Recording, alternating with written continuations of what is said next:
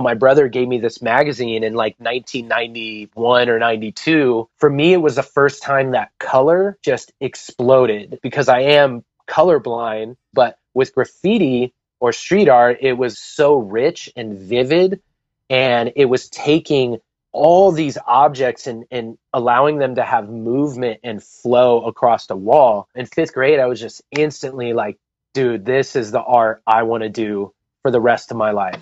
I want to be my current self from this point forward. I want to learn how to play piano. Working with human beings, drinking wine in the middle of the day. I want to be a fire truck driver. I'm going to be the next greatest painter. Just kind of work with kids, getting them ahead in life. I want to be a welder. I want to be a beach bum. I want to be a baseball player. Brewmaster. A winemaker. Professional snuggler. Let me mention those sweet, hot lavender baths and writing in the evening. What's up, everybody? This is Blake Fletcher, the half-hour intern. In today's episode, I interview Cameron Moberg, who is a street artist. Cameron does both graffiti-style art and these big, amazing murals. He is a San Francisco native, so luckily for me, I live in San Francisco, so I get to see these big, beautiful pieces that he paints throughout the city.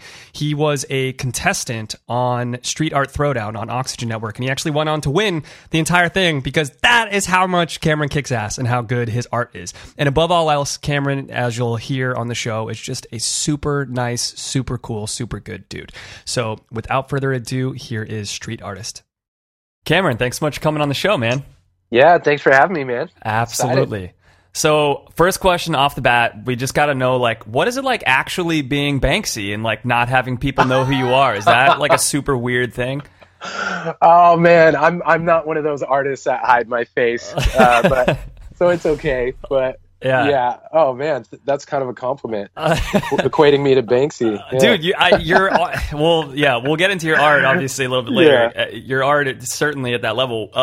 So speaking on people like Banksy and stuff like that, how much has street art changed in the past 5 years in terms of its acceptance, recognition, and kind of where that places you as an artist? Yeah, well, it's really changed tremendously, and for a lot of reasons. Like, one is you're using the proper term, street art. So street art has become very popular.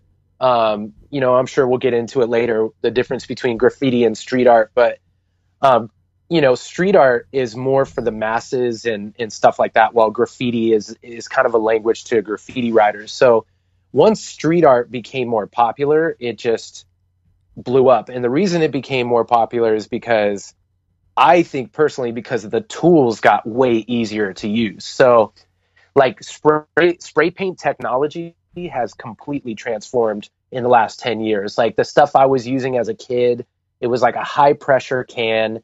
It was really thin and watery. So in the tip on top, the pressure was so high, it was like an on-off button. So it was kind of archaic for people who didn't love graffiti art.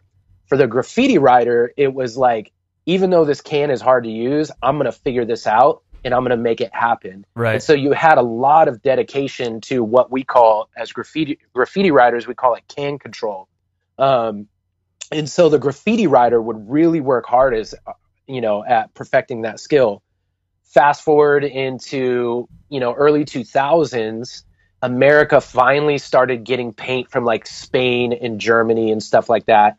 And it was just so much easier to use. Like the nozzle is like pressure sensitive, so you could control the flow of paint, stuff like that. So now you're getting people like, traditional artists or students from art school who were like, wow, I can actually use this. And so you had a lot more people starting to use spray paint.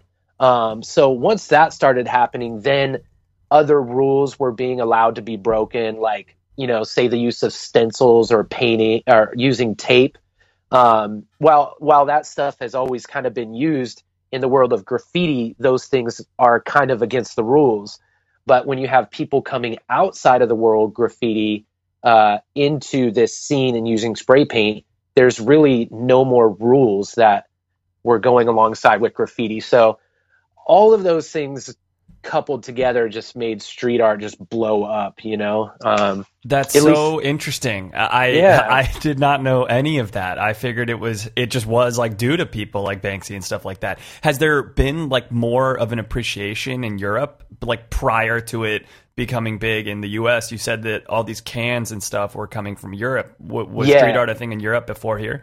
Definitely. Like, I mean, graffiti started like in the 60s, and in the like 70s, it was already going to other places, you know, especially in the late 70s. But Europe, they've been doing graffiti forever. Like, they've had a great scene. But you're exactly right. There was more of an appreciation for art in general, and it wasn't this word vandalism coupled with the word graffiti over there. Like it is here in America. Like, those two things are hand in hand, right? Yeah. Which is kind of unfortunate. And so over there you had guys like Dime, very famous graffiti writer. He does large scale 3D type of stuff. He was meeting with companies like saying, you need to lower the pressure of the can, change the valve system, change the pigment, even make the dome that's on top of a spray can shorter so that you can get closer to the wall, all of those things. And it completely revolutionized the game. So their street art like jumped light years ahead of ours. And then once we got that paint, now, you know, we're finally able to be competitive again and kind of step up our game. Man, that's so interesting. So basically prior to that, it was like, if you were doing graffiti, it's like you just had one single size of brush to paint with, and now people have multiple brushes to paint with. Yeah.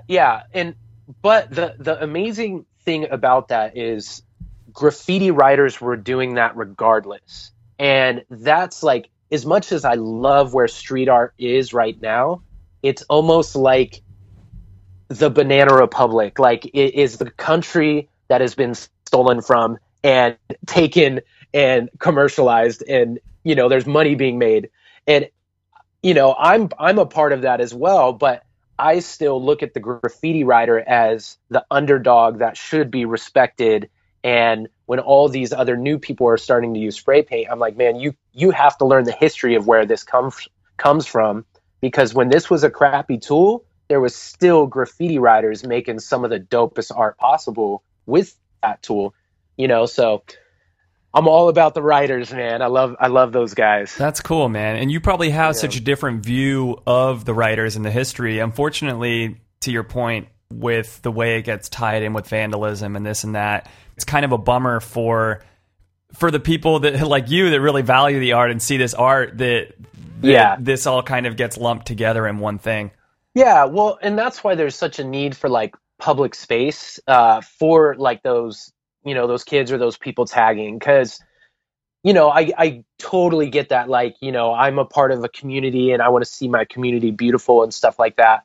But when it comes to like graffiti as an art form, the tagging that we see is so important to learning how to do the large scale murals. So it's almost like cartooning, right? Like, if you think of cartooning, there's a structure behind it. Like, a cartoonist learns shapes, right? They're learning the squares and the circles and the forms, and then they're developing that form to create an art piece.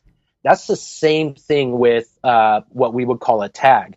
Like, every line in a tag will later become the shape, or what we call a bar, to the larger graffiti piece, like the larger letter form.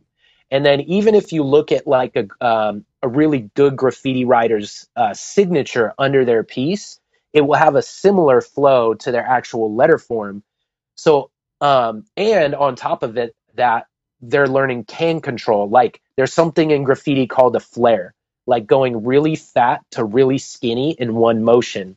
And that consists of releasing pressure, getting closer to the wall, and flicking your wrist all at the same time. Now, learning that in tagging is later going to help you in doing your large pieces. So I totally see both sides of it, you know. But if there's no space for like people to do that and learn, then how are they ever going to get to that larger piece and of letter form of graffiti, you know? Yeah, right. Good point. Yeah. I guess it's not something you just do inside your house, you know? Yeah, You got to have somewhere to do it. That would be hard. It gets hard to breathe. Yeah, for sure, man. Yeah. So due to the popularity rise and everything, has the kind of legality of a lot of this changed since you started doing it? You know, it always ebbs and flows. So it was a federal offense for a while. So they were locking up graffiti writers with like major drug dealers and murderers. Like, it didn't make any sense, you know? And recently they realized this is just costing us more money and not helping us. So they turned it back to a civil offense, where, yeah, they know they can make money off it now if they're just focused on fining people rather than spending all this money to arrest people and lock them up, you know? Right. So that's what they're doing now. And usually what they do, they target a graffiti writer and they're like, this is the guy doing the most damage. So we're going to go after this person, and make an example of them. And if they catch that person, then the fines are like over the top because they want to scare the other graffiti writers, you know? What do you notice like kind of a bias or a prejudice depending on how, like, quote unquote beautiful someone's artwork is? Definitely. I definitely see that. For example, over by my house, there are beautiful street poles that have been illegally painted, and they're absolutely gorgeous. Everybody loves them in our neighborhood. Now, according to certain written documents and things like that, it's said that the difference between graffiti and vandalism is legal versus illegal, which that's kind of not a very good definition, right? Yeah. And the same people that have that definition, now, if I owned a house and I wanted my roll-up door with all hand styles, which is essentially tags, because someone who's rooted in graffiti, I find certain hand styles really beautiful and interesting because I understand the technique of different hand styles, right? Mm-hmm. So say I wanted my roll-up door just full of tags and hand style, I could actually get fined $500 until I clean that off. So here you have something where, in one case, even if I got permission, somebody decides that they don't like that and they could fine me $500 on my own house or business. But here you also have illegally painted, beautifully painted street poles that remain untouched, and they've they like them, so they're leaving them, and they've been there for like 5-6 years. Interesting, because that graffiti on your garage is beautiful to you, but is not like classically beautiful, as it were. So they ain't going to be having that. Yeah, and I'm very neutral. You know, I see both sides and, you know, stuff like that. I just like to play devil's advocate sometimes and bring things up for questioning, you know? So yeah, for sure. It's just good to talk about it. Yeah. It's like the city acts as like a homeowners association, you know, like for the entire city of like what's acceptable and what's not. Yeah. And I get it. They have to draw the line somewhere, and, you know, and I can't imagine doing their job. So yeah. No kidding. Right. Yeah. So do you still do more like unsanctioned pieces, like stuff that you have to do at nighttime and stuff? No, I don't personally. I stopped quite some time ago. And most of that was, you know, I got married really young. I got married at 20 years old, and I was just like, man, I don't want to be in jail with my new wife at home, or I don't want to get some crazy fine and then ruin our finances for our marriage. So a lot of it comes down to that, you know, but also, you know, I just knew a lot of business owners and was like, man, like these guys are taking all their savings and like putting them into their business. So it was more a personal thing for me. I was just kind of shied away from that stuff. But yeah, I put in my work, and in the graffiti world, a lot of people will say, oh, you're no longer a graffiti writer. You don't do illegal work. And that's okay. I mean, how many years did I have to do it to be considered one? So I don't know. There's so many unwritten rules in the graffiti world, man. It gets confusing. Yeah, it's very silly. And then it's funny because like the older that you get, the less you care about any of that. So it's like, all right, whatever. Call me what you want. I paint and I use spray paint and I like letters and I like beautiful, nature and stuff like that. So yeah, it is what it is. Yeah. So Cameron, tell us about your background. Like, when did you start painting? When did you start making street art and using cans? Yeah. So, man, I just grew up drawing, and honestly, like, I was never a naturally good artist. And I go talk to a lot of different schools and kids and stuff, and I always share old pictures of my old art so that they can see that it's taken over 20 years to get where I'm at, and just encourage them to work hard, But, so I was just like addicted to drawing, mostly because I wasn't good at it. And it felt like this like video game that I could never accomplish, And, when you play that video game and you just can't pass this one boss and you just become so addicted to it, that's how it was for me, And so I just practiced, man. I was drawing everything like in my room. I remember being a little kid, I'd have like a teddy bear or a model car, and I would turn it in different directions and just try to draw it. Or sit in front of my, 85-year-old grandma and try to draw like all the wrinkles in her forehead and stuff, But then in 5th grade, my brother gave me a graffiti magazine, and I had seen graffiti before. I grew up into the things of hip hop. Like I knew about breakdancing. I liked it. I liked the music and DJing and stuff. But with graffiti, my scope was very limited until my brother gave me this magazine in like 1991 or 92, where it was just insane, and for me, it was the first time that color just exploded, because I am colorblind or color deficient. And so certain colors I can't see, or it muddies things. But with graffiti or street art, it was like so rich and vivid, and it was taking all these objects and allowing them to have movement and flow across the wall. And so in 5th grade, I was just instantly like, dude, this is the art I want to do for the rest of my life. And so I just started drawing everybody's names. Like, what's your name? I'm going to draw it. What's your name? I'm going to draw it. That's cool, man. And that kind of went through all the way through middle school. And then in 9th grade, that's when I kind of started tagging around San Francisco, just running around the streets, kind of getting into trouble. And, I really wanted like a mentor at that time, somebody that knew how to use a can, because I didn't know anybody. But it was this weird middle stage in graffiti where the guys before me were all really well recognized, and there was nobody after them that was like really, really good around my age that could kind of like, that I could learn from, So I was just trying to figure it out, and did that through high school, and just was tagging around the city, man. Dude, and then the rest is history. Yeah. That's so cool, and that's so great how it went now when you're doing your outreach and stuff, that you try to show kids your old drawings. Because I think as a kid, so much of the time, people are slightly more talented at certain things. Like some kid in your class is like pretty good at basketball, and then some kid in your class is pretty good at art and whatever it is. Yeah. And so like I remember growing up just thinking like, oh, well, I'm never going to be as good as that kid. Like because that's the kid that's good at art. Like that's the kid that's good at basketball.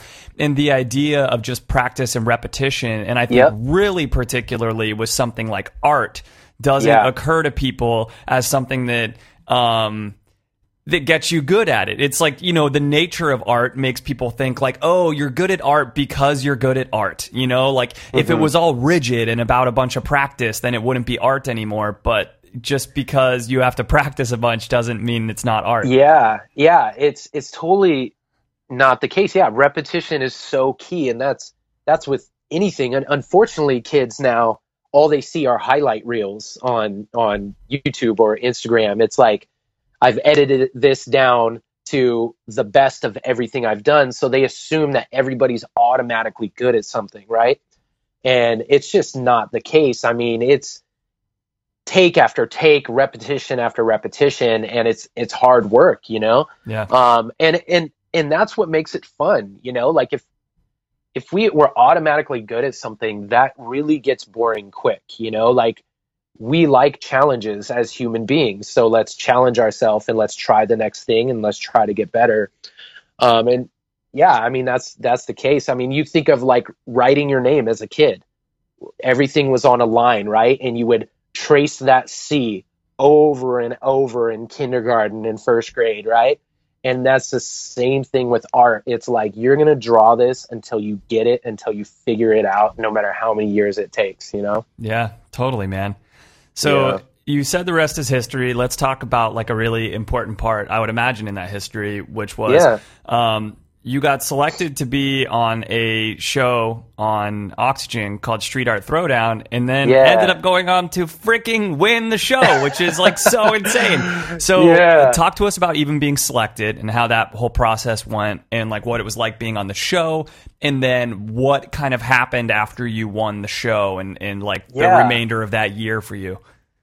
Yeah, you know, it's funny. It was kind of perfect timing. Like I had wanted to go into full-time art for quite some time, and I was honestly like really scared to do it, you know? So around that time I was talking to my wife about it. I got an email from my friend Tyra, who used to work with the San Francisco Arts Commission, and she was just like, here's this thing, don't really know what it is, but you should apply. And she's always been super supportive in that way. And the flyer was really generic. I didn't really know what it was. And I was like, all right, I'm just going to submit. And I put in an application or just an email and instantly got an email back, like within 5 minutes. And they were like, send us this, send us this, send us this. And yeah, so I did that and then got another email. And they were like, we would really like for you to submit a video of yourself with these talking points. And at that point, I was like, man, I don't got time for this. This isn't like good stewardship of my time. Like, I got to work. I got to provide for my family and stuff like that. So I kind of just let it go. And then a week later, they hit me up and they were like, look, okay, don't worry about the video. We really like you. Let's just do a Skype interview and we'll record the conversation. I was like, all right, cool. So that's what we did. And then I got selected to go try out. And tryouts were like the most bizarre thing ever. You know, you're not allowed to talk to anybody. Like they first thing that happens is like we just go to our hotel room and we're locked in our rooms and we can't leave. And they take our cell phones, our computers, you know, everything. And I'm like, this is so bizarre.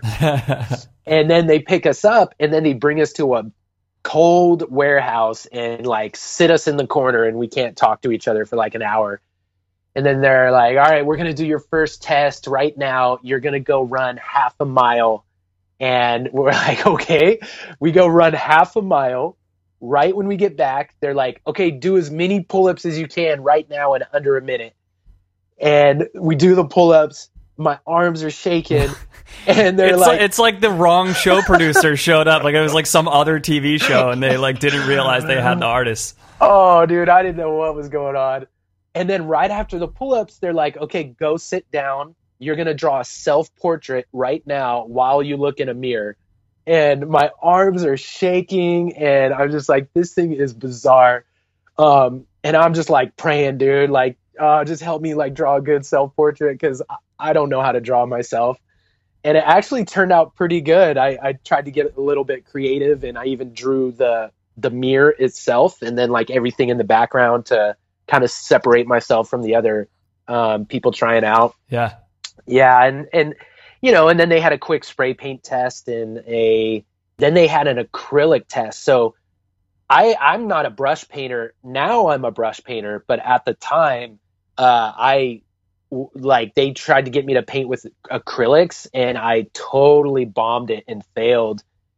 And I was just hoping that that would be something that they actually liked, that I couldn't do everything, because I was imagining they would want to put me in that situation anyway.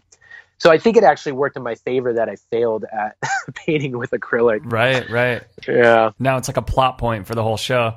Yeah, because it ended up happening anyway. They took my spray paint away on one of the episodes. So, yeah, it was funny, man. Cool, man. So what was it like being on the show? Like, but pretty much everyone listening has not been on a reality TV show before. So, yeah, you know what? It was... I don't know how to describe. I don't know how to answer that really. Like, you're just blacked out the entire time. I can't say that it was fun because it was such hard work. I have a lot more respect now for people who go on those shows. Like, I used to watch those shows and hear people say like, "Oh, I'm sacrificing, leaving my family and friends," and I'd just be like, "Whatever, man. You're getting catered to, and." You know, it's not that hard, but it really is hard. Like I was away from my family for 6 weeks. And like I said, no cell phone, no computer, and you're kind of locked in a room until you have to go to work. Oh, wow. Then, I figured it was like just that first day that they took your stuff away. They took No. it away the entire time? Yeah, it was locked up for 6 weeks, and I could only talk to my wife for 5 minutes a week while they filmed me. And that was really hard. Like I said, I've been married since I was 20, and I've been with her since I was like 16, 17 years old. So for me, it was like that was the first time where I was traveling where I couldn't Skype or couldn't call her, stuff like that, you know? So do they tell you their reasoning behind things like that, or they just tell you that and that's it? They just tell you that. I imagine it's one, so that you're not leaking information, but two, so that there's more pressure on you. I mean, if I was producing a show, I would want to make people really tired and really secluded so that I could get the most emotion out of them, you know? So that's what I imagine, you know, why I imagine they do it. Right. And it works, you know? You get pretty tired. Like there's some days you go to work at, 11 in the afternoon, and then you're coming home as the sun comes up, Holy crap. Yeah, it's a lot of work, man. And you're not just the physical aspect of the show, but then there's the emotional aspect of, like, especially as artists, like, I don't care what any artist tells you, every artist is insecure. And part of the reason we do art is because we're getting gratification from people, and it's reassuring ourselves, Right. And so for an artist to be in a situation like that, where you're being judged on your art in these time constraints and giving tools that aren't your normal median, or not even giving like proper tools, then it's very emotionally draining, So you're having this physical aspect and then this emotional aspect of leaving your family and second guessing yourself that is like really, really strenuous. So I can't say that it's fun, but it was awesome, in the sense that it was very challenging. I'm now a brush artist because of the show. I ended up winning a challenge where they took my spray paint away, and that was the biggest thing I took away from the show. Was it really pushed me into a medium that I normally wouldn't be doing, and I'm able to kind of be pretty successful at that. So that's awesome. Yeah, it was pretty good. And I made friends for life on there, man. So that was great too. Yeah, I bet going through lots of times when you go through like a tough emotional experience with certain people, I mean, that just bonds you so much. Yeah, definitely. So talk about winning and like so this happened last year, like the early portion of last year. So what happened for the rest of last year after you won? What happened to your career? Yeah, I mean, the biggest thing was that it showed me that I can do this. And so I went full-time art, and it's been working pretty well. Now, if you look at any reality show, and if you look at where the people are now, I don't know how much really happens after reality TV. Like, how many people really get propelled into this crazy career? I don't know. But what it did do for me, like I said, it gave me confidence and it gave me a really good resume builder. So I'm not going to lie to you and say all these people are flocking to me for art. There is a little bit of that happening, and I'm grateful for that. But what it has done is it's motivated me. I have a great resume, and I'm a hard worker, so I'm like going to go out and get the jobs, you know? So Totally. I think that's the biggest thing is like I'm writing a lot of proposals, pitching ideas, and I'm just having fun, man. Like I have had, like last year I had the best year of my life, man. And not just because I won the show, but because I feel like I'm living within my gifting now, and I'm happy doing the work I'm doing, and I'm getting to travel the world. I'm getting to bring my wife and my kids along for the ride and give them experiences I never could have given them before if I wasn't being a full-time artist. So I'm extremely, extremely happy right now. That's fantastic, man. So tell us a little bit more about the business end of what you do. You just mentioned proposals and pitching and stuff like that. So like specifically, there's a piece that you did here in the city that was on 24th and Valencia that's just super dope. And that's on public property from what I remember. I think it's on like a parking garage or something, right? Yeah. That's the one on 24th and Valencia? Yeah. Yeah, that's actually on a church. Okay. So do you, like, who, I guess in that case, the church paid for it, right? The city paid for that. Okay. So that okay, that's why I was hoping it was a parking garage. So this is exactly what I guess I was wondering. Is like, with something that the city pays for, how the hell does that happen? Like, how do you get the city as a client? Do you pitch, do they like reach out to several people and then they get like price quotes the same way they would reach out to like contractors and developers? How's it all work? Well, every job is different. So that particular program is something called Street Smarts. And that's a program that is funded by the city, and they're just trying to get more murals up throughout San Francisco to beautify it. So they contact building owners, more so ones that are getting tagged a lot, and they just work it out with them and like, hey, we want to put a mural here, and these are our different artists that you can choose from. So that's a program in and of itself with like set prices and stuff like that. Are buildings with murals less likely to get tagged? How you said like a building that's getting tagged a lot? Definitely. And it depends on the artist that paints it and the type of mural. So if it's a graffiti writer, it's usually respected by other graffiti writers unless there's some beef going on in the graffiti world. If it's a brush muralist, it's kind of 50-50. You know, like they're kind of not viewed as graffiti writers, so there's not as much respect, you know. Mm-hmm. But if it's just a blank wall, that's usually going to get tagged on, you know. Right. But back when I was growing up, there was like unwritten rules of like you wouldn't tag houses, you wouldn't tag churches, or any religious organization. Where now those rules have kind of not been passed down. So it's a little different now. The city kind of goes in and tries to make that happen for people. That's cool. So then how do you end up working with, like, how'd you meet them? Like, how does this all go down for you on the business side? Well, that particular job, I know a lot of people at that church, and they had been getting tagged a lot. So I just said, hey, let me talk to the Arts Commission and see if we can make something happen for you. But then there's other jobs like public art grants and stuff like that.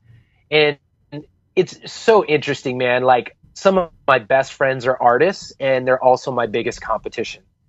So we're all at these public grant meetings, and we're all there having a good time seeing each other. And all of us in the back of our mind are like, shoot, I have a lot of competition right now. You know, so we're always submitting proposals and drafting ideas for grants that are coming out. You know, any building over 25,000 square feet that's being built has to give 1% of that to art. So, you know, those grants come out and we're competing for those and stuff like that.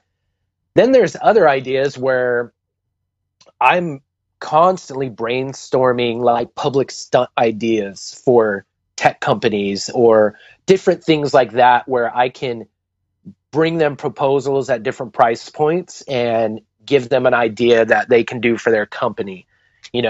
Other times I'm just walking through the city. I'll snap a photo of a wall, draft an idea, and see if they want to pay to make it happen. So there's a lot of business that goes into art. It's not like people are just flocking to you all the time. Yeah, and it sounds like you have to be really proactive on the artist side. Yes. Yeah, and that's why most artists can't make it in art, which is unfortunate. But if you can, and if you could surround yourself with a good team of people and just be genuine in who you are and network, it should work in your favor, Yeah, definitely. Yeah.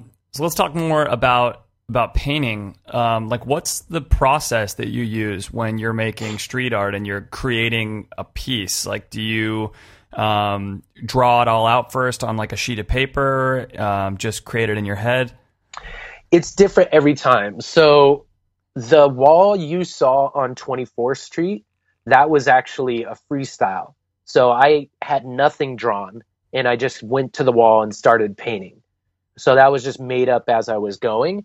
That's personally how I like to work, because if you already draft an entire full color rendering, for an artist, you kind of lose the satisfaction of discovery.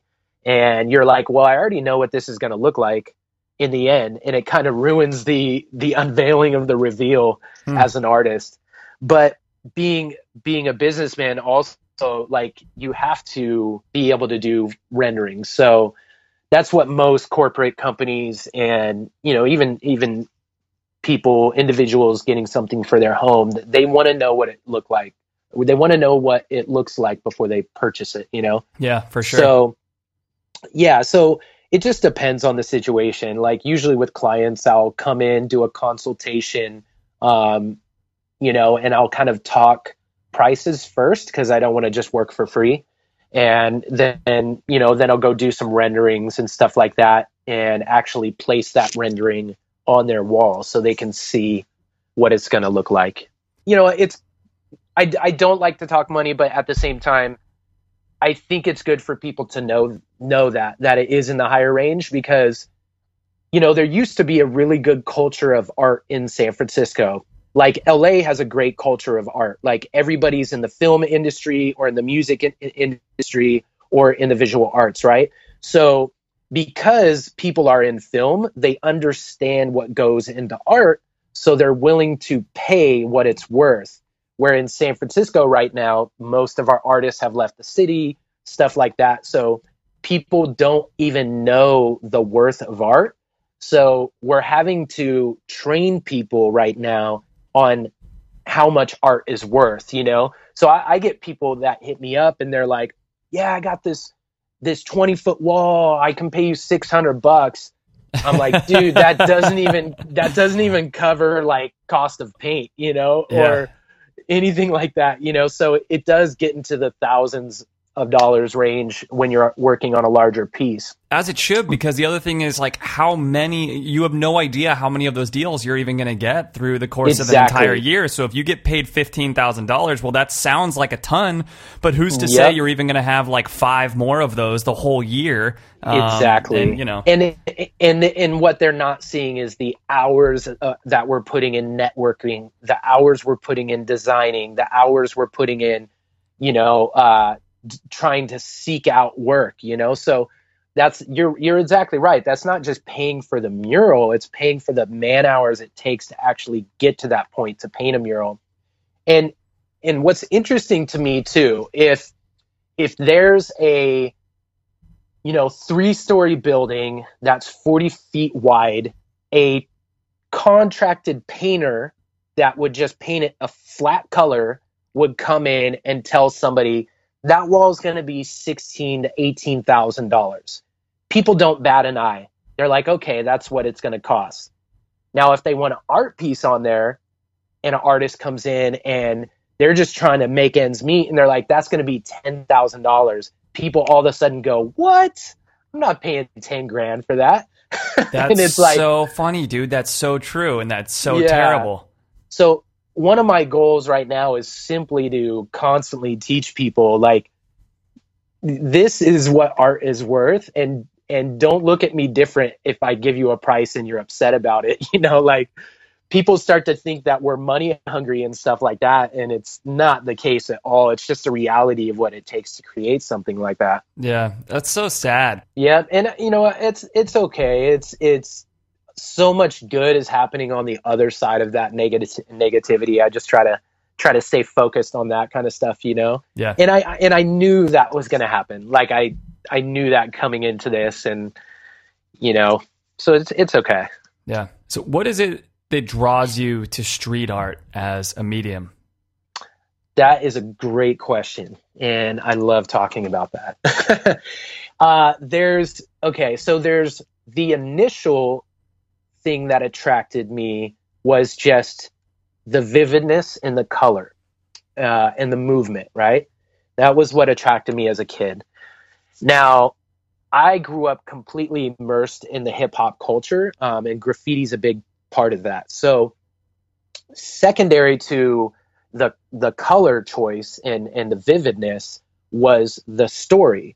And so seeing what the Bronx went through, even though, we contribute our first graffiti writer to being in Philadelphia, it really blew up in New York.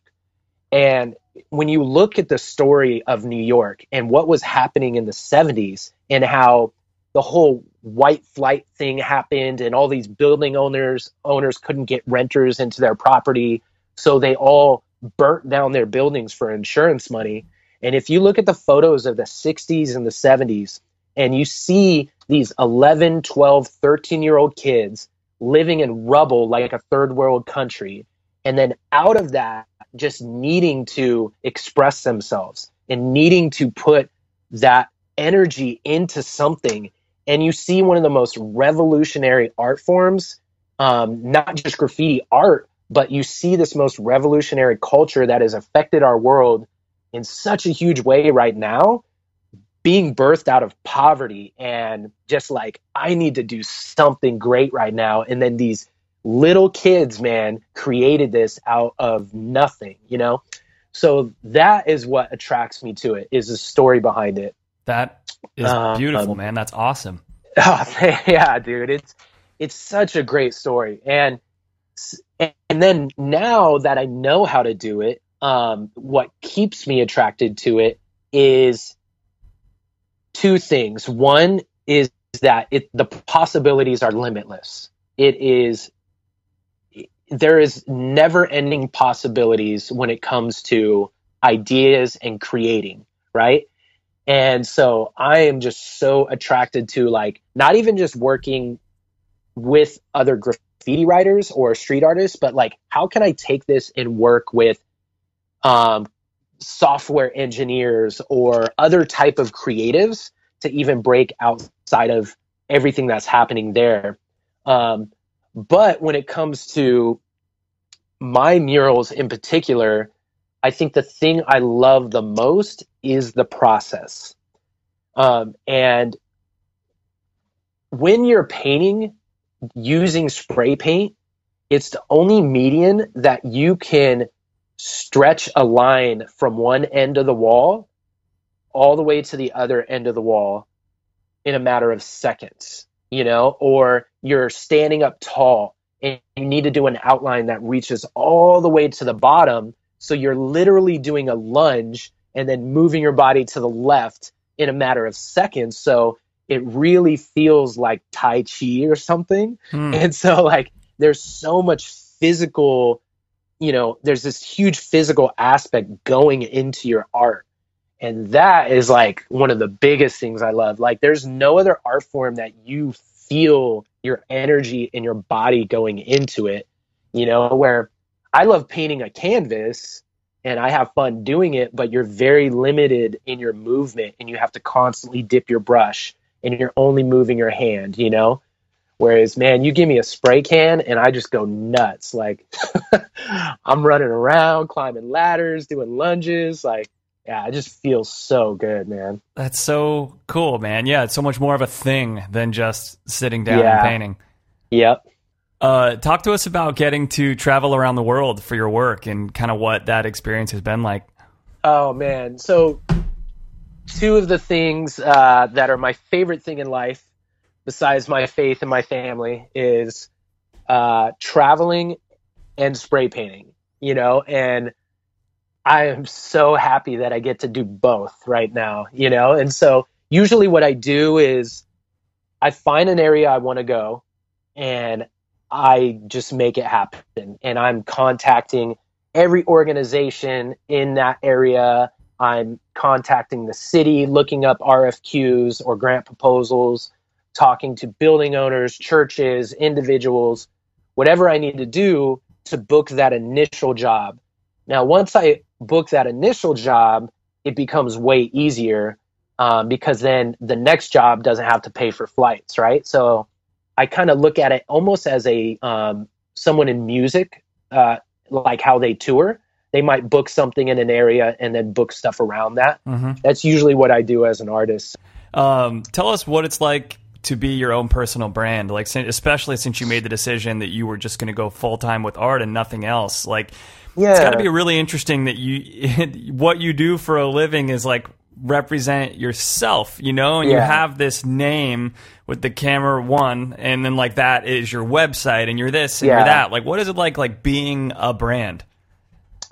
It's really personally, it's very conflicting, like in my soul, because if I could just paint for free for people, just to bless people, I would. But unfortunately, that's not like the reality of life. And so I try to create my brand about just who I am as an individual. And I want my brand to not be fake. And so that gets so tough, man, because I hate the word marketing and marketing yourself, because it almost sounds manipulative. And I don't like that. I don't want to manipulate people into hiring me. I don't want to manipulate people into liking me or liking what we're about or whatever. And so and I express that to my manager all the time. And he's like, well, you don't have to, like, just be you. And that's the brand, and, right.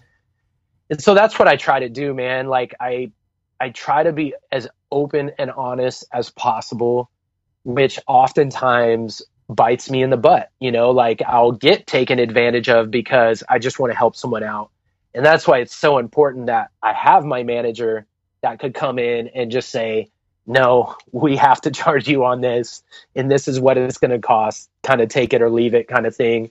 Because at the end of the day, I would just get suckered into everything, Yeah. I don't know. It's conflicting. So yeah, I just try to keep it real, keep it authentic, and just be who I am, love people in the process, and just have fun doing it, man. Cameron, let's wrap this thing up with some advice for people. So what would be your like top couple of pieces of advice for aspiring artists?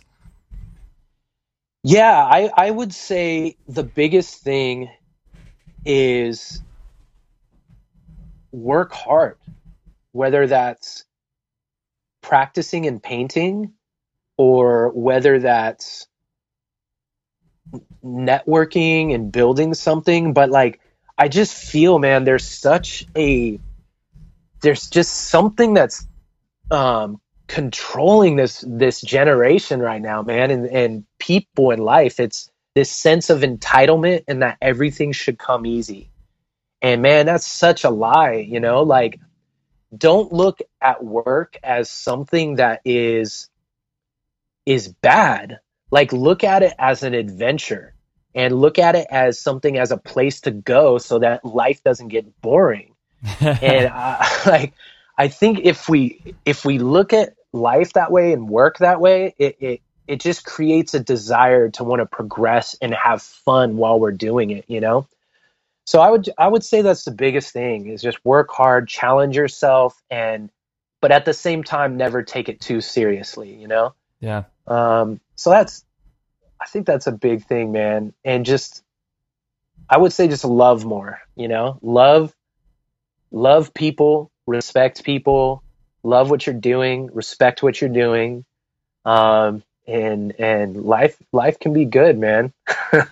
Dude, Cameron, that was beautiful, wonderful advice. Right. And, just everything, man. Thank you so much for doing the interview and coming on the show. Yeah. It's such a pleasure to get to know you. Hopefully I bump into you on the street one day in San Francisco. Yeah, dude, I'm sure we will. Yeah, Cameron, thanks a lot, man. We really appreciate it. Yeah, thank you guys so much for everything you're doing. Appreciate it. Hey everyone, it's Blake. Hope you all enjoyed the episode. If you're sitting there thinking to yourself, I wonder how I could help Blake out. First of all, you are probably the nicest person in the entire world. Secondly, all you have to do is just tell a friend about the show. I would really appreciate it. If you're sitting there and thinking, man, my job is really interesting, or man, I do this totally badass hobby, I should totally be on this show, then you totally should be on the show. Just reach out to me on halfhourintern.com, my website. You can email me through there. And if there is another job or hobby that you don't do, but you just want to hear about it, you can submit any sort of idea through the Submit Your Ideas link on the page. Thanks again for listening. Take care.